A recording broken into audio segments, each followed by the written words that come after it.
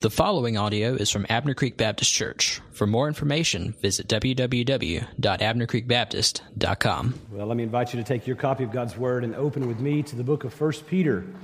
While you're turning there, I just want to say a word of thank you to Ethan for wearing so many hats today. You can tell in my voice, I've got something going on, and I don't know exactly what it is. I'm trying to keep my distance from as many as possible, not because I'm angry with anyone. Don't start that rumor.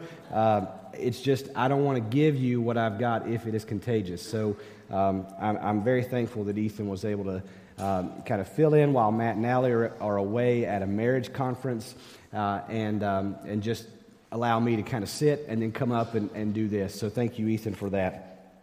Today, we're going to sort of pick up part 2 of the sermon that I started last week. Last week we were told in 1 Peter chapter 1, verses 13 through about verse 16 that we were to live in hope and that we were to live in holiness. And today we're going to pick up one that doesn't seem to make sense. We're told in this passage today to live in fear. You know, there are some things that make sense that we should be afraid of. I don't know what those are for you. Heights is one of those things for me. I am not a fan of being up high. I used to be a youth minister, and we'd go to amusement parks as part of our annual outings, and the kids would always want to get me up on the highest thing possible and just watch me, because it was more entertaining probably for them to watch me than it was for them to actually ride the ride. And I don't like heights. Perhaps maybe for you it's something else. Back around Christmas, I was entertained one day. I probably should confess and repent of this, but I watched the UPS guy deliver a package to my front door, and I have a little dog. In fact, it's not really my dog, it's my daughter's dog.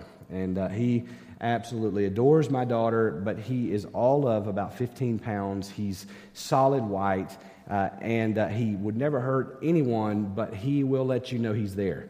And this UPS driver dropped this package off on the front porch, and lo and behold, when he turned around, Whiskers, isn't that an intimidating name, was there. And Whiskers began to let him know that he was there. And I watched this pretty big dude, looked like he was 6'2", 6'3", kind of a hulking kind of a guy, all of a sudden turned into this scared, shell of a person as he tried to make it back through my yard to his truck and avoid this little white 15-pound dog. And I thought, if he only knew, what this dog was capable of, he would just shoo him away and go back to the truck. But, sometimes we're afraid of things that we shouldn't be afraid of. But the Bible here calls us to be afraid of God. And this doesn't seem to make sense because we're told over and over again that God has redeemed us and He's brought us to Himself, and we have no reason to fear. So today I want to tackle this subject and hopefully see what it means to fear God. Peter's going to give us at least 2 reasons. I'm hoping that my throat will hold out, that my voice will hold out. I hope I don't have to shut this down early, but that's the goal, is to look at kind of what is this fear of God and these 2 motivators or 2 reasons why we should fear. So if you'll follow along with me, 1 Peter chapter 1, and I'm going to begin reading in verse 17. Peter says, "And if you call on Him as Father, who judges impartially, according to each one's deeds, conduct yourselves with fear throughout the time of your exile." In other words, all your life. With fear throughout the time of your exile, knowing that you were ransomed from the futile ways inherited from your forefathers, not with perishable things, such as silver or gold, but with the precious blood of Christ, like that of a lamb, without blemish or spot. He was foreknown before the foundation of the world, but was made manifest in the last times for the sake of you, who through Him are believers in God, who raised Him from the dead and gave Him glory, so that your faith and hope are in God. Today, I just want to deal with this paradox. Conduct yourselves in fear throughout the time of your exile. This doesn't seem to make sense. We were just told to live in hope, right? You live in hope. You hope in what God has already done. All that fear has been taken away. Aren't we told? Doesn't 1 John chapter 4, verse 18 tell us that perfect love casts out fear? So why here does Peter tell us that we are to fear, to conduct ourselves in fear? Well, we have to ask the question, what does he mean? And sometimes when we look at these these statements that seem to contradict one another, but hold out for us truth in Scripture, sometimes it's hard for us to wrap our minds around it. And it might help for us to kind of step back and to look at it through the lens of our enemy. How does Satan attack us at this point of this command to fear? Well, to look at this, it was helpful to me to see this and go back to Genesis chapter 3. In Genesis chapter 3, Satan strikes the first man and the first woman at this point of fearing God. In verses 1 through 5, Genesis 3 tells us, "Now the serpent was more crafty than any other beast of the field that the Lord God had made. He said to the woman, 'Did God actually say, you shall not eat of any tree in the garden?' And the woman said to the serpent, 'We may eat of the fruit of the trees in the garden, but God said, you shall not eat of the fruit of the tree that is in the midst of the garden, neither shall you touch it, lest you die.'" Now, that should rightfully strike some fear of God into the heart of Adam and Eve. Satan continues and he says, "You will not surely die, but God knows that when you eat of it, your eyes will be opened, and you will be like God, knowing good and evil." We have an enemy that is constantly expending great energy, just like he did with Adam and Eve, to get us not to fear God. He says to us, just like he said to them, "You will not surely die." This is the lie that he tells over and over again. We have an enemy that is constantly whispering in our ears, "Go ahead. This won't make any difference. If you choose to go this route, it will be inconsequential. So just do it. Just do what you want. You don't have any reason to fear God." This is a lie that is a lie that is as old as time that Satan continues to tell us. You know, I grew up in East Tennessee, and I grew up going fishing in the rivers of East Tennessee with my dad. My dad was not a big fisherman, but I used to beg him to take me fishing. And in the rivers of East Tennessee, there are a few things that you can catch, trout being one of them. And I was never a fly fisherman, but you could go and you could take you could go to any of the little gas stations on the side of the road, and you could buy kernel corn in a little can, and take that and open that can and bait your hook with that kernel corn and cast that in the river. And in just a matter of just a little time, growing up, we would catch all kinds of trout. We would bring those home, and we would eat those trout. You know, when I was a kid, it was really easy. You could cast the line in and pull out trout all day long. But somewhere along the way, about my teenage years into high school, it became really, really hard to catch trout in the streams of East Tennessee. Well, why? Because there was a paper mill in North Carolina that decided wouldn't be a big deal if they dumped their waste into the river. And whatever was downstream of that, it wouldn't have any consequences. It would be inconsequential to the life in that river. And little did they know that by doing that, they were taking the joy of all the boys and girls just like me. You know, this is what Satan does over and over again with us, is he tries to get us not to fear God. You don't have to worry about being holy. Holy? Are you kidding me? You're not surely going to die. This will be inconsequential. Go ahead and do this thing. We also have an enemy that expends a lot of energy to get us to fear the wrong things. Not just not to fear, but to get us to fear the wrong things. He said to Eve in the garden, "Has God said, you shall not eat of any tree in the garden?" In other words, Satan came to her and began to cast doubt on the goodness of God in her mind to say, Is God not being stingy that he won't let you eat? Satan said to Eve in the garden, God knows that when you eat of it, your eyes will be opened. Well, that sounds like a good thing, right? And Eve contemplates this, and she begins to think, well, maybe he's onto something. And Satan's age-old lie is not only you have no reason to fear, but also you should be afraid of missing out. Satan spends a lot of energy getting us to fear the wrong things. Satan has not changed. He still makes insinuations about God. He implies that God is withholding from us.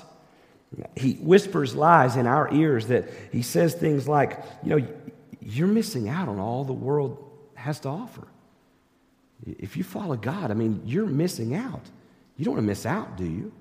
Satan whispers these lies and he says to us, God's just being stingy. God's just hoarding these things for himself.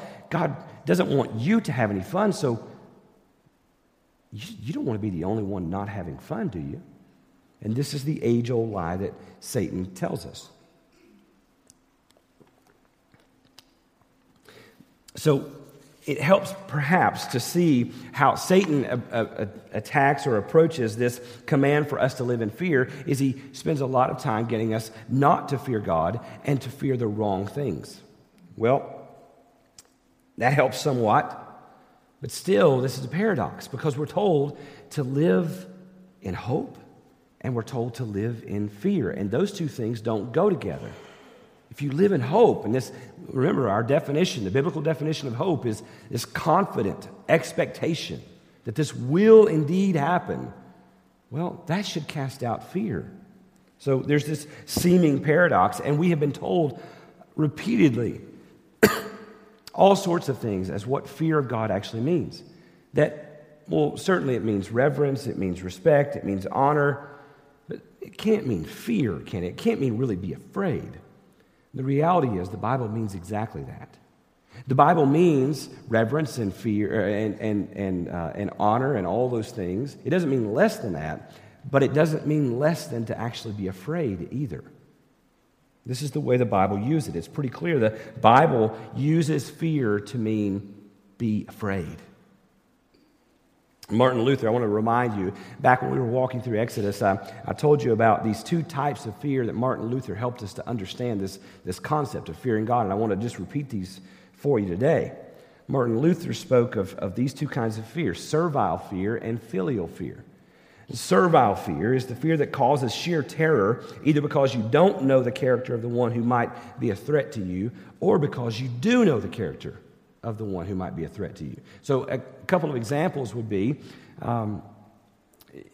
travel to the Middle East, you are a believer, and I don't mean to cast aspersions or draw with broad lines, but you are kidnapped by members of ISIS. You don't have to worry. You don't have to wonder what they intend to do with you. You know what they intend to do with it, so you know their character, and you should be afraid. There's another example, though. If you're in Greenville one night and you park in a parking garage, you come out and stores have closed and it's dark, and you come out to your car and you're walking through the garage, and someone begins to walk behind you and follow you, and they get closer and closer. Well, you don't know their character. You don't know them. You don't know who they are. You don't know if they intend for you evil or if they're just simply trying to get quickly to their car. You don't know.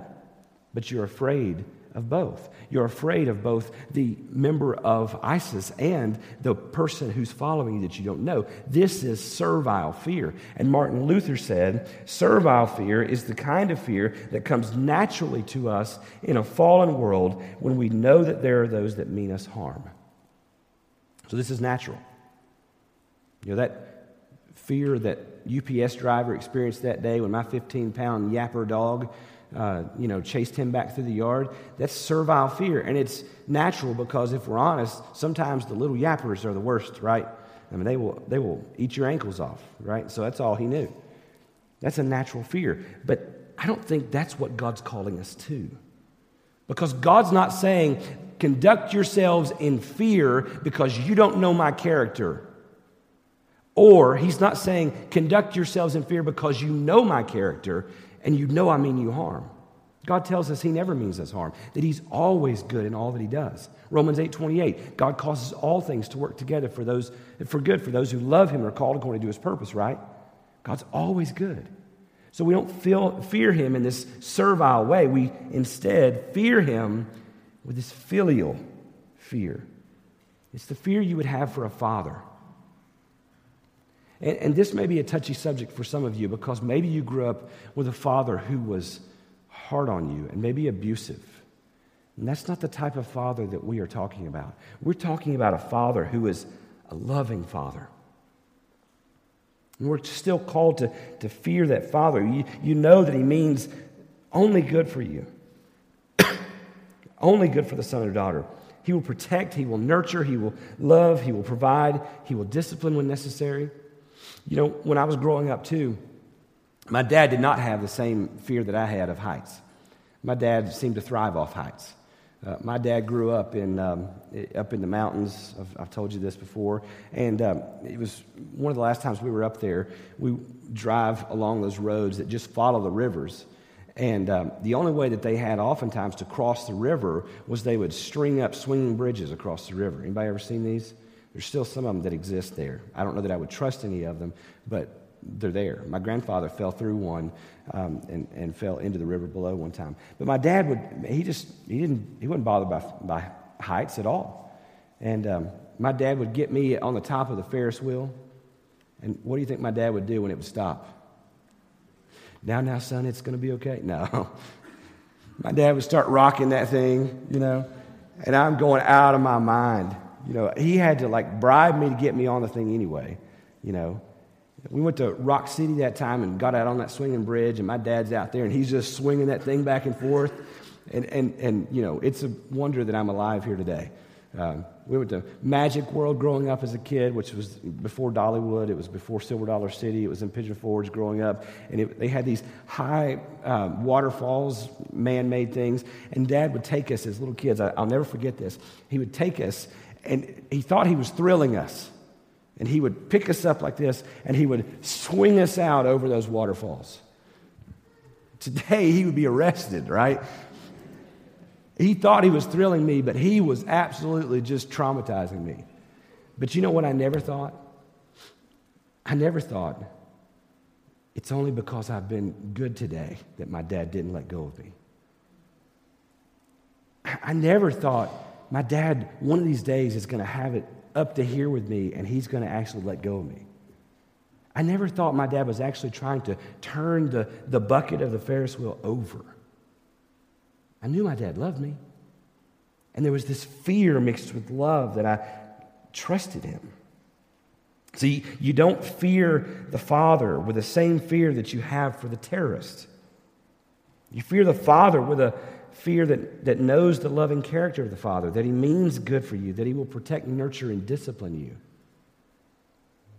you. Peter provides here, if even still, we probably can't get our minds around this, fully understanding what he means by conduct yourselves with fear. And so Peter here helps us to understand. We've looked at how does Satan attack us in this, the difference between filial and servile fear. But then Peter says, maybe you're still struggling to understand this, and he gives us two reasons. And this is the heart, this is the meat of our passage today, okay? So these two reasons, I pray, will help us to understand and will propel us to conduct ourselves in fear. They are, number one, the impartial judgment of God. The Bible here says, if you call on him as Father, that sounds great, doesn't it? I mean, do we stop and just contemplate what it means that we get to call God Father? That's an amazing thing. But he doesn't stop there. He says, if you call on him as Father who judges impartially, according to each one's deeds, conduct yourselves in fear throughout your exile. Too often we want God to be our Father without being our judge. We want the luxury of being able to live any way that we want, knowing that our daddy is sitting behind a judge's bench. that we can live however we want, we can do whatever we want to do, that it will be inconsequential because at the end of the day, my dad's in there. Oh, my dad, I'm his son. He'll just look the other way. But notice that little word that describes his judgment. He is impartial. It's a word that means without respect of persons. It means that he doesn't have any favorites. Paul Tripp says, we need to live in the reverential awe of the reality that our Father, as gracious and loving and kind as he is also a judge. The illustration I'll give to you, I've talked a lot about my dad today. I'm just going to give you another one about my dad. When I was in fourth grade, digital watches became the big thing. I don't know why, but they became the big thing in fourth grade. And everybody, we were getting these digital watches. And some came out and they were actually calculators, which, it was really cool. If you had a teacher that didn't know what that was, you could get by with some things in math class, But anyway, it's before the days of smartphones. Those of you who are younger, you're looking at me going, what? Anyway, before the Apple Watches, any of that, these digital watches became a thing. And I begged my parents for a digital watch. I wanted this because I wanted it to beep. I wanted to have the ability to set an alarm and all these things. And so finally, for Christmas one year, they got me this digital watch. And I wore this thing proudly to school. Yeah, it's my watch, Walk around in fourth grade with all of my swagger that I pretended I had in fourth grade. And at recess, we would play football. And I wasn't very good at football, but I enjoyed getting out there at recess and play. Well, I played football, had the best time out there playing recess, came back in, was sitting in class, looked down and realized, where's my watch? My watch is gone. I was devastated. My watch, my brand new watch that I had just gotten, was gone. Looked for it, couldn't find it, went home that night, told my dad, I don't know what happened to it. I was playing football outside. Maybe it came off out there. I expected my dad in that moment to say, son, you got to learn to be more responsible with your things. Do you know what my dad did? My dad said, let's get in the car, let's go look for it. My dad went down there to that field at the Sevier County Primary School, and he went out there and he walked up and down. I said, Dad, we're playing out here in this field. He just walked back and forth. And he has important stuff to do, but he just walks back and forth. And he walked for what seemed like maybe an hour. And it got darker and darker. And just as it got dark, I thought, there's no hope. It's not here. My dad came up to me and he said, is this it? And I was absolutely thrilled. I was blown away. My dad had found my watch. And I received this just gracious gift of a dad who would just lay aside everything else to look for my watch because it was important to me. Do you know that that's the same dad, though, who told me repeatedly to go cut a switch? I can still hear the sound of a belt passing through loops in the reverse, right? I know what that sounds like. I still remember the day when I thought I was big enough and bad enough and tough enough when I was around 17 years old that I could challenge my dad. And I remember putting my hands on my dad's chest and pushing him. And then realizing when I picked myself up from behind the console television that I wasn't as big as I thought I was, right? The same dad who would scour that field because of this was important to me is the same dad who lovingly disciplined me when I needed it. He was both father and he was judge. And this is how we need to see our God. And yes, he is Father, and he says, come to me. Bring all your burdens to me. Call on me as Father. I am truly Father to those who call on me through my Son. But I am also judge, so be afraid. The second reason that Peter gives us in this passage is not just the impartial judgment, but the precious blood. It says there in those verses, he said, knowing that you were ransomed from the futile ways inherited from your forefathers, not with perishable things such as silver or gold, but with the precious blood of Christ. I mean, this seems like a non-reason to fear, doesn't it? I mean, shouldn't contemplating and thinking on the atoning sacrifice of Jesus on our behalf, shouldn't that remove fear? Isn't that what Romans 8:1 is all about? That there is therefore now no condemnation for those who are in Christ Jesus? Shouldn't this remove any fear from us? It's kind of like saying, be afraid because you've been made free. It doesn't make sense.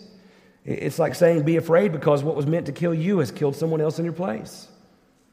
This doesn't make sense.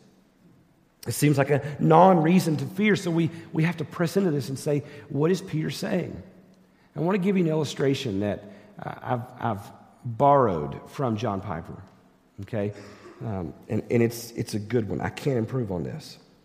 He tells a story. He said, suppose you're a father and you have an 18-year-old daughter. And you love your daughter, and one day your daughter's kidnapped. You receive a note or a call, and those who are holding your daughter tell you, don't go to the police. Gather up $1 million. Bring it to this place. Set it here. Your daughter will walk out. She will take it to us, and then your daughter can come to you free. Well, you probably should go to the police, but you're scared. You love your daughter. You don't want anything to happen to you. You're taking them at their word. So you're not a rich man. You're not wealthy at all. But, you love your daughter. So you begin to sell everything you have. You sell your house. You sell your cars. You sell any jewelry that your wife has. I mean, you sell everything. You go out and you borrow money. And somehow you scrounge up $1 million. And you put it in this bag, and you bring it out here, and you sit it in this place where they told you to sit it at this time, and you go back to your place, and you see your daughter come walking out, and you're so happy to see her, and she comes, and she takes the bag, and she walks back, and when she gets back to her kidnappers, instead of handing it to them and walking or running to you, she throws her arm around her kidnapper, turns and looks back at you and says, "Sucker!" and walks away with her kidnapper. I think that's what's meant here when Peter says, conduct yourselves in fear throughout the time of your exile because you've not been ransomed with silver or gold or anything perishable. You've been ransomed with this precious blood of Jesus Christ. There is an element for us that we should be afraid of so offending and trampling under our feet the blood of Christ that it causes us to want to live in holiness. That we would not be guilty of symbolically walking away with our kidnapper and yelling sucker in the face of God. We should fear treating the awesome love of the Father expressed in the precious blood of His own Son like that. And so we look at these two reasons to fear, the impartial judgment and the precious blood. And on one hand, we have something incredibly scary, the judgment of God. On the other hand, we have something incredibly precious, the blood of Christ. And we should be afraid of offending either one of those. We should be afraid of trampling one under our feet, or we should be afraid of treating Him and presuming on His character. What this passage is saying is that we can be guilty of doing either of those. That this is entirely possible for us, and these should become motivators. I shared with you earlier, that I'm really kind of scared of heights. It's so bad. In fact, if I'm in a movie theater and I'm watching a scene where it's precarious and it's this scene of heights, I'm kind of like, I'm scooting back in my chair. I can't get back in my chair far enough. It's just in me. Well, if I go hiking, if I go climbing or something like that, do you know what I never do? The higher I climb, I don't ever try to get further away from the thing I'm climbing. Why? Because at that moment, the one thing that terrifies me becomes the one thing that can save me. And so I try to get as close to it as I possibly can. If I'm winding around a mountain trail, I'm hugging the inside, right? I'm hugging the mountain. And that's the point Peter is trying to get across to us, is that we walk with God in such a way that we fear Him by retreating into Him, because that's the only place where all fears are cast away. John Piper said it this way: let that fear drive you to the place that casts out all fear, namely the fatherhood of God and the blood of Jesus.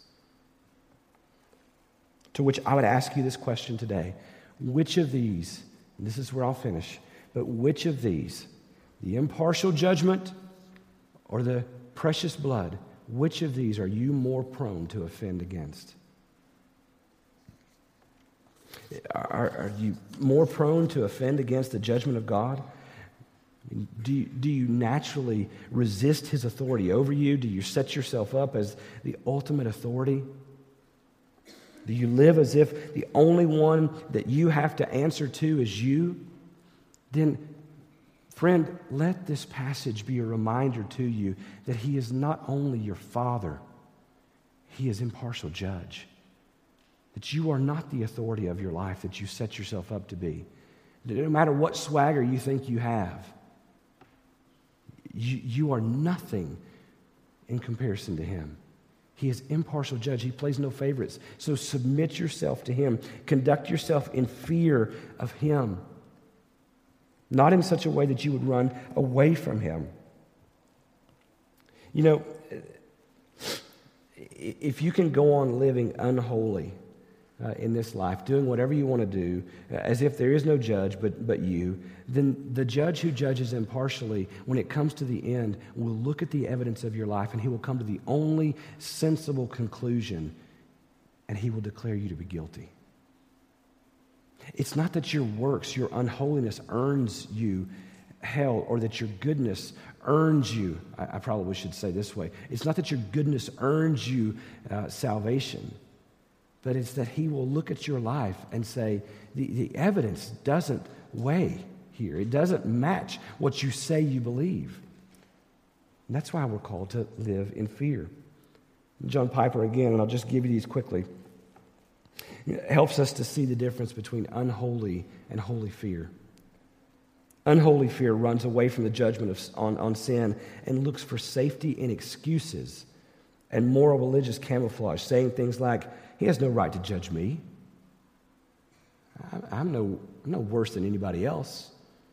That's unholy fear.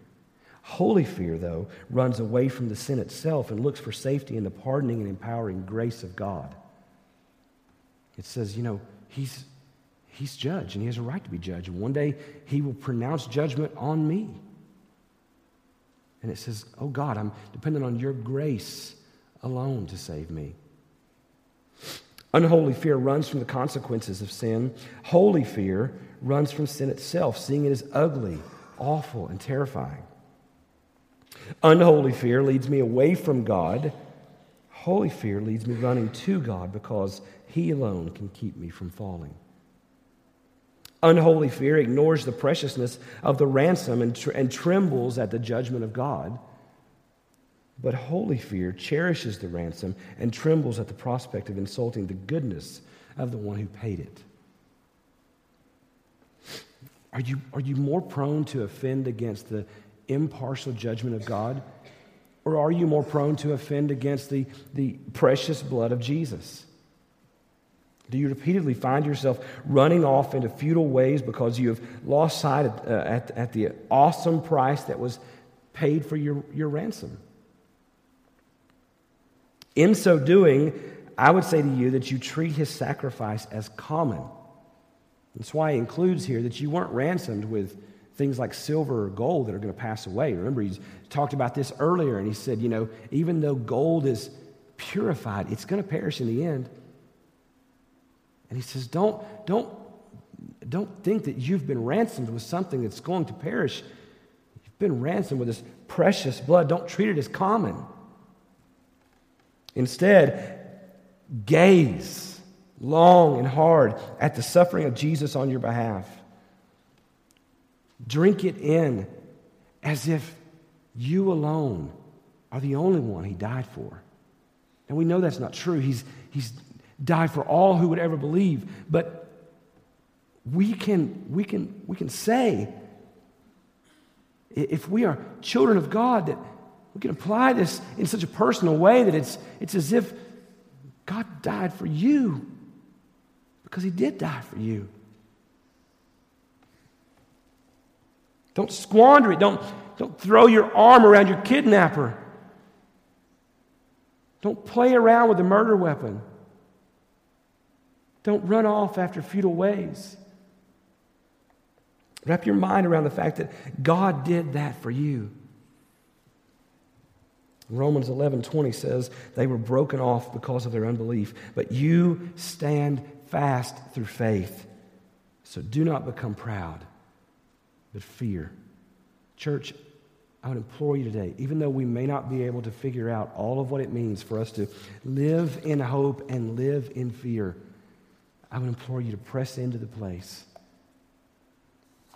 Press into God by fearing him so that it drives out all other fear in your life. Let's pray together. Lord Jesus, we love you.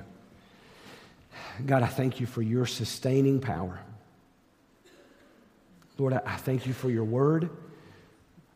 God, I pray, Lord, now that you would take the passage that has been before us, the sermon that has been preached, and God, that you would apply it to our hearts and minds. Lord, that you would capture us, Lord. God, that you would cause us to understand and to walk in fear. Lord, to live there. Not in the type of fear, Lord, the unholy fear that drives us away from you, but God, help us to live in fear of your impartial judgment and of offending against your precious blood, so that, Lord, it leads us to live holy and to live in hope. God, I pray that you would do it, Lord, for your own glory. In Jesus' name, amen. I want to give you an opportunity to reflect and respond.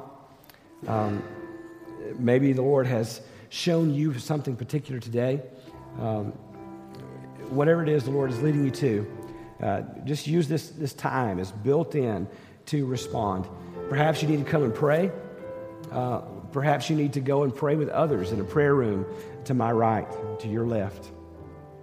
Whatever it is that the Lord is calling you to today, whatever he's shown you today, I'm going to ask that you would do business with him. I'll be down here on the front. I'd love to speak with you. If you need me to help you, I'll be there to help you. So let's respond to him as we worship.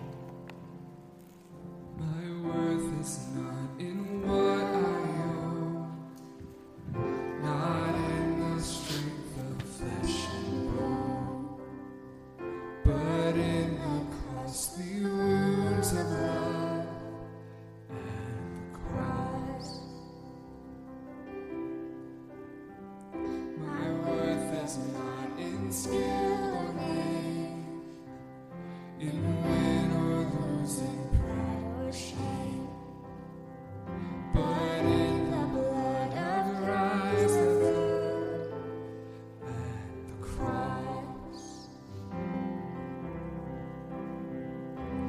I rejoice in my Redeemer, greatest treasure, wellspring of my soul. I will trust in him, no other. My soul is satisfied in him alone. Stand as we sing this. The summer flowers fade and die. His eternal life calls to us. As summer flowers we fade and die, fame, youth, and beauty hurry by, but life eternal calls to us at the cross. I will not boast in wealth or might, or human wisdom's fleeting light, but I will boast in knowing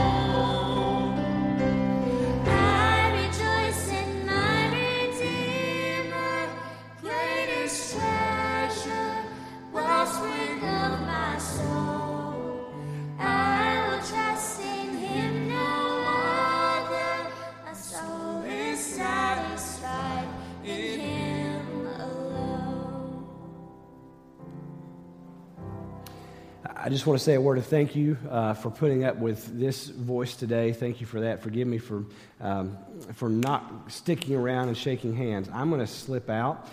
We're going to vote in just a few minutes on Matt as our new youth minister. And so Ethan's going to kind of play a song to give us a time to transition. If you are visiting with us as a guest, we're so glad that you're here. If you have not filled out that blue card there in the seat back, please do so. And if you want to use this as an opportunity for you to kind of slip out and give that to one of our greeters, we have a gift to say thank you for being our guest today. Again, I would normally kind of stay around and love to meet you, but I don't want to give you what I have if I have something, okay? So it's enough that I'm standing up here speaking at you. Hopefully I have not given anything airborne today. If you get sick, it wasn't my fault. So thank you for being here. And I just want to challenge church family, go and make much of the Lord. Live your life in such a way that you fear Him by pressing into Him to make much of Him. Okay? Let me pray, and then we'll transition out. This time of teaching is brought to you by Abner Creek Baptist Church. For more information, visit www.abnercreekbaptist.com.